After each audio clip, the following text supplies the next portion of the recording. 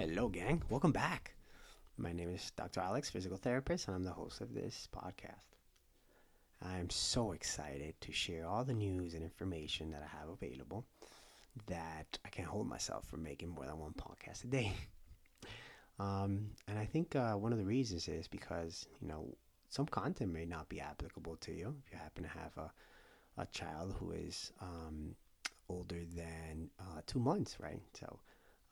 But like I said again, even if your child happens to be, 4 month old, well, make sure you find a way to find out if you really master the visual tracking and the reaching abilities, right? And if you are lucky enough that you could find yourself going back to that, then good for you. That's going to be the hardest task, how to have the baby comply with you when you're going back and you're pretty much treating him um, in a dumbfounded way. So what I mean by that is I think the child is intelligent enough to recognize the task that you're giving him and for him to ignore it because why should I, right? And even though they're not able to express themselves, I'm pretty sure they're telling that to themselves. Well, why is this lady allowing me to, go back to when I was 1 month old when I'm here standing at 3 months old, right? But that's the exciting part, and that's up to you to figure it out. I can't help you there, but just identify those things that should have happened from birth to 2 months old.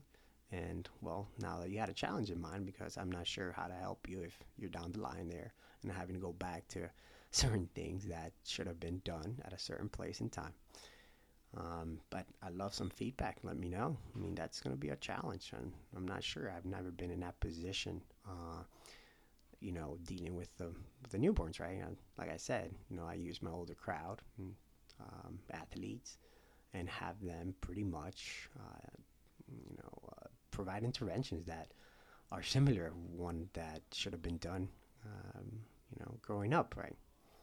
And when I say growing up, it means from 0 to 1 year.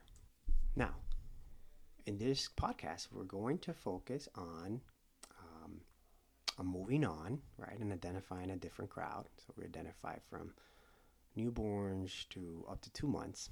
Now, at the 2 month mark, things get really interesting because a lot of things begin to happen, and we're going to identify those things, right?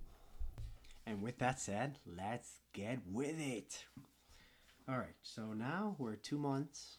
We have a 2 month old here in front of us. Let's pretend, right? And, well, if I'm able to describe them from 0 to 2 months, then I would say, well, now let's see what changes were made. Now, what happens is you're going to start to see movements with more of a purpose and less of a reaction. And that's the biggest difference. So now he's actually starting to take somewhat of control of himself. And at this point, then now one thing that we need to identify and make sure he's doing is tummy time. Why do I say this? Because, well, now his other goal, aside from all the ones that we talked about, right, is for him to lift his head. Because, like we talked about, vision guides all. And, if you put him in tummy time, you see that the first thing he's trying to do is control his head against gravity, right? So, and that's where his first exercise begins.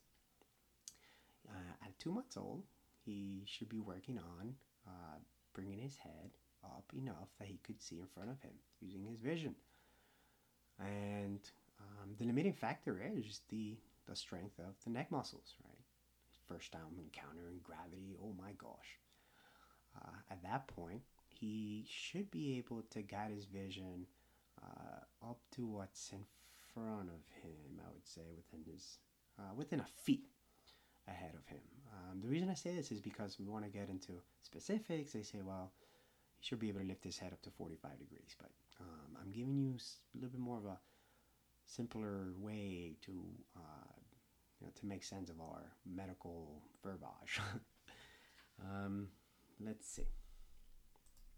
So at 2 months, if let's say you were to have him in standing. He's going to avoid that. That can only be done right at the beginning, 1 month old. If you decided to stand him up, he probably should be able to support himself due to reflexes. And we could go and talk how we've learned to recognize that locomotion is guided by automaticity, and it should be ingrained. And we found that out through looking at spinal cord injury patients, and we could tell that there's some resilience or similarities there.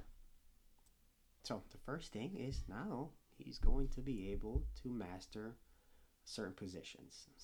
We call them static positions. In other words, his job is hard enough to just maintain that position, and that becomes a workout of its own. So at 2 months old, if you have him sit, he should be able to support himself. Now his head might bob, and again, he has no control of his neck, but he is able to sit supported. So what do I mean with supported? He might need like his arm or two to really allow him to withstand that sitting position, and maybe he doesn't. We're not specific at what he should do, but he's finding things to help him maintain a sitting position. That's pretty much it. And at that point, if you were to put him in tummy time, you see his, the way that he accepts tummy time as well. First, he has to clear his head. He's not going to favor one side more than the other. So his head should not emphasize turning left or right, but should be focused on looking ahead. And that's what's happening here. He's capable of looking ahead in a tummy position, right?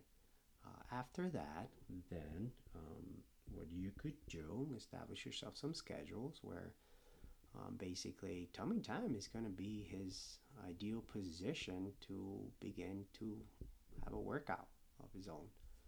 And again, his primary concern is to be able to lift his head so he could look ahead.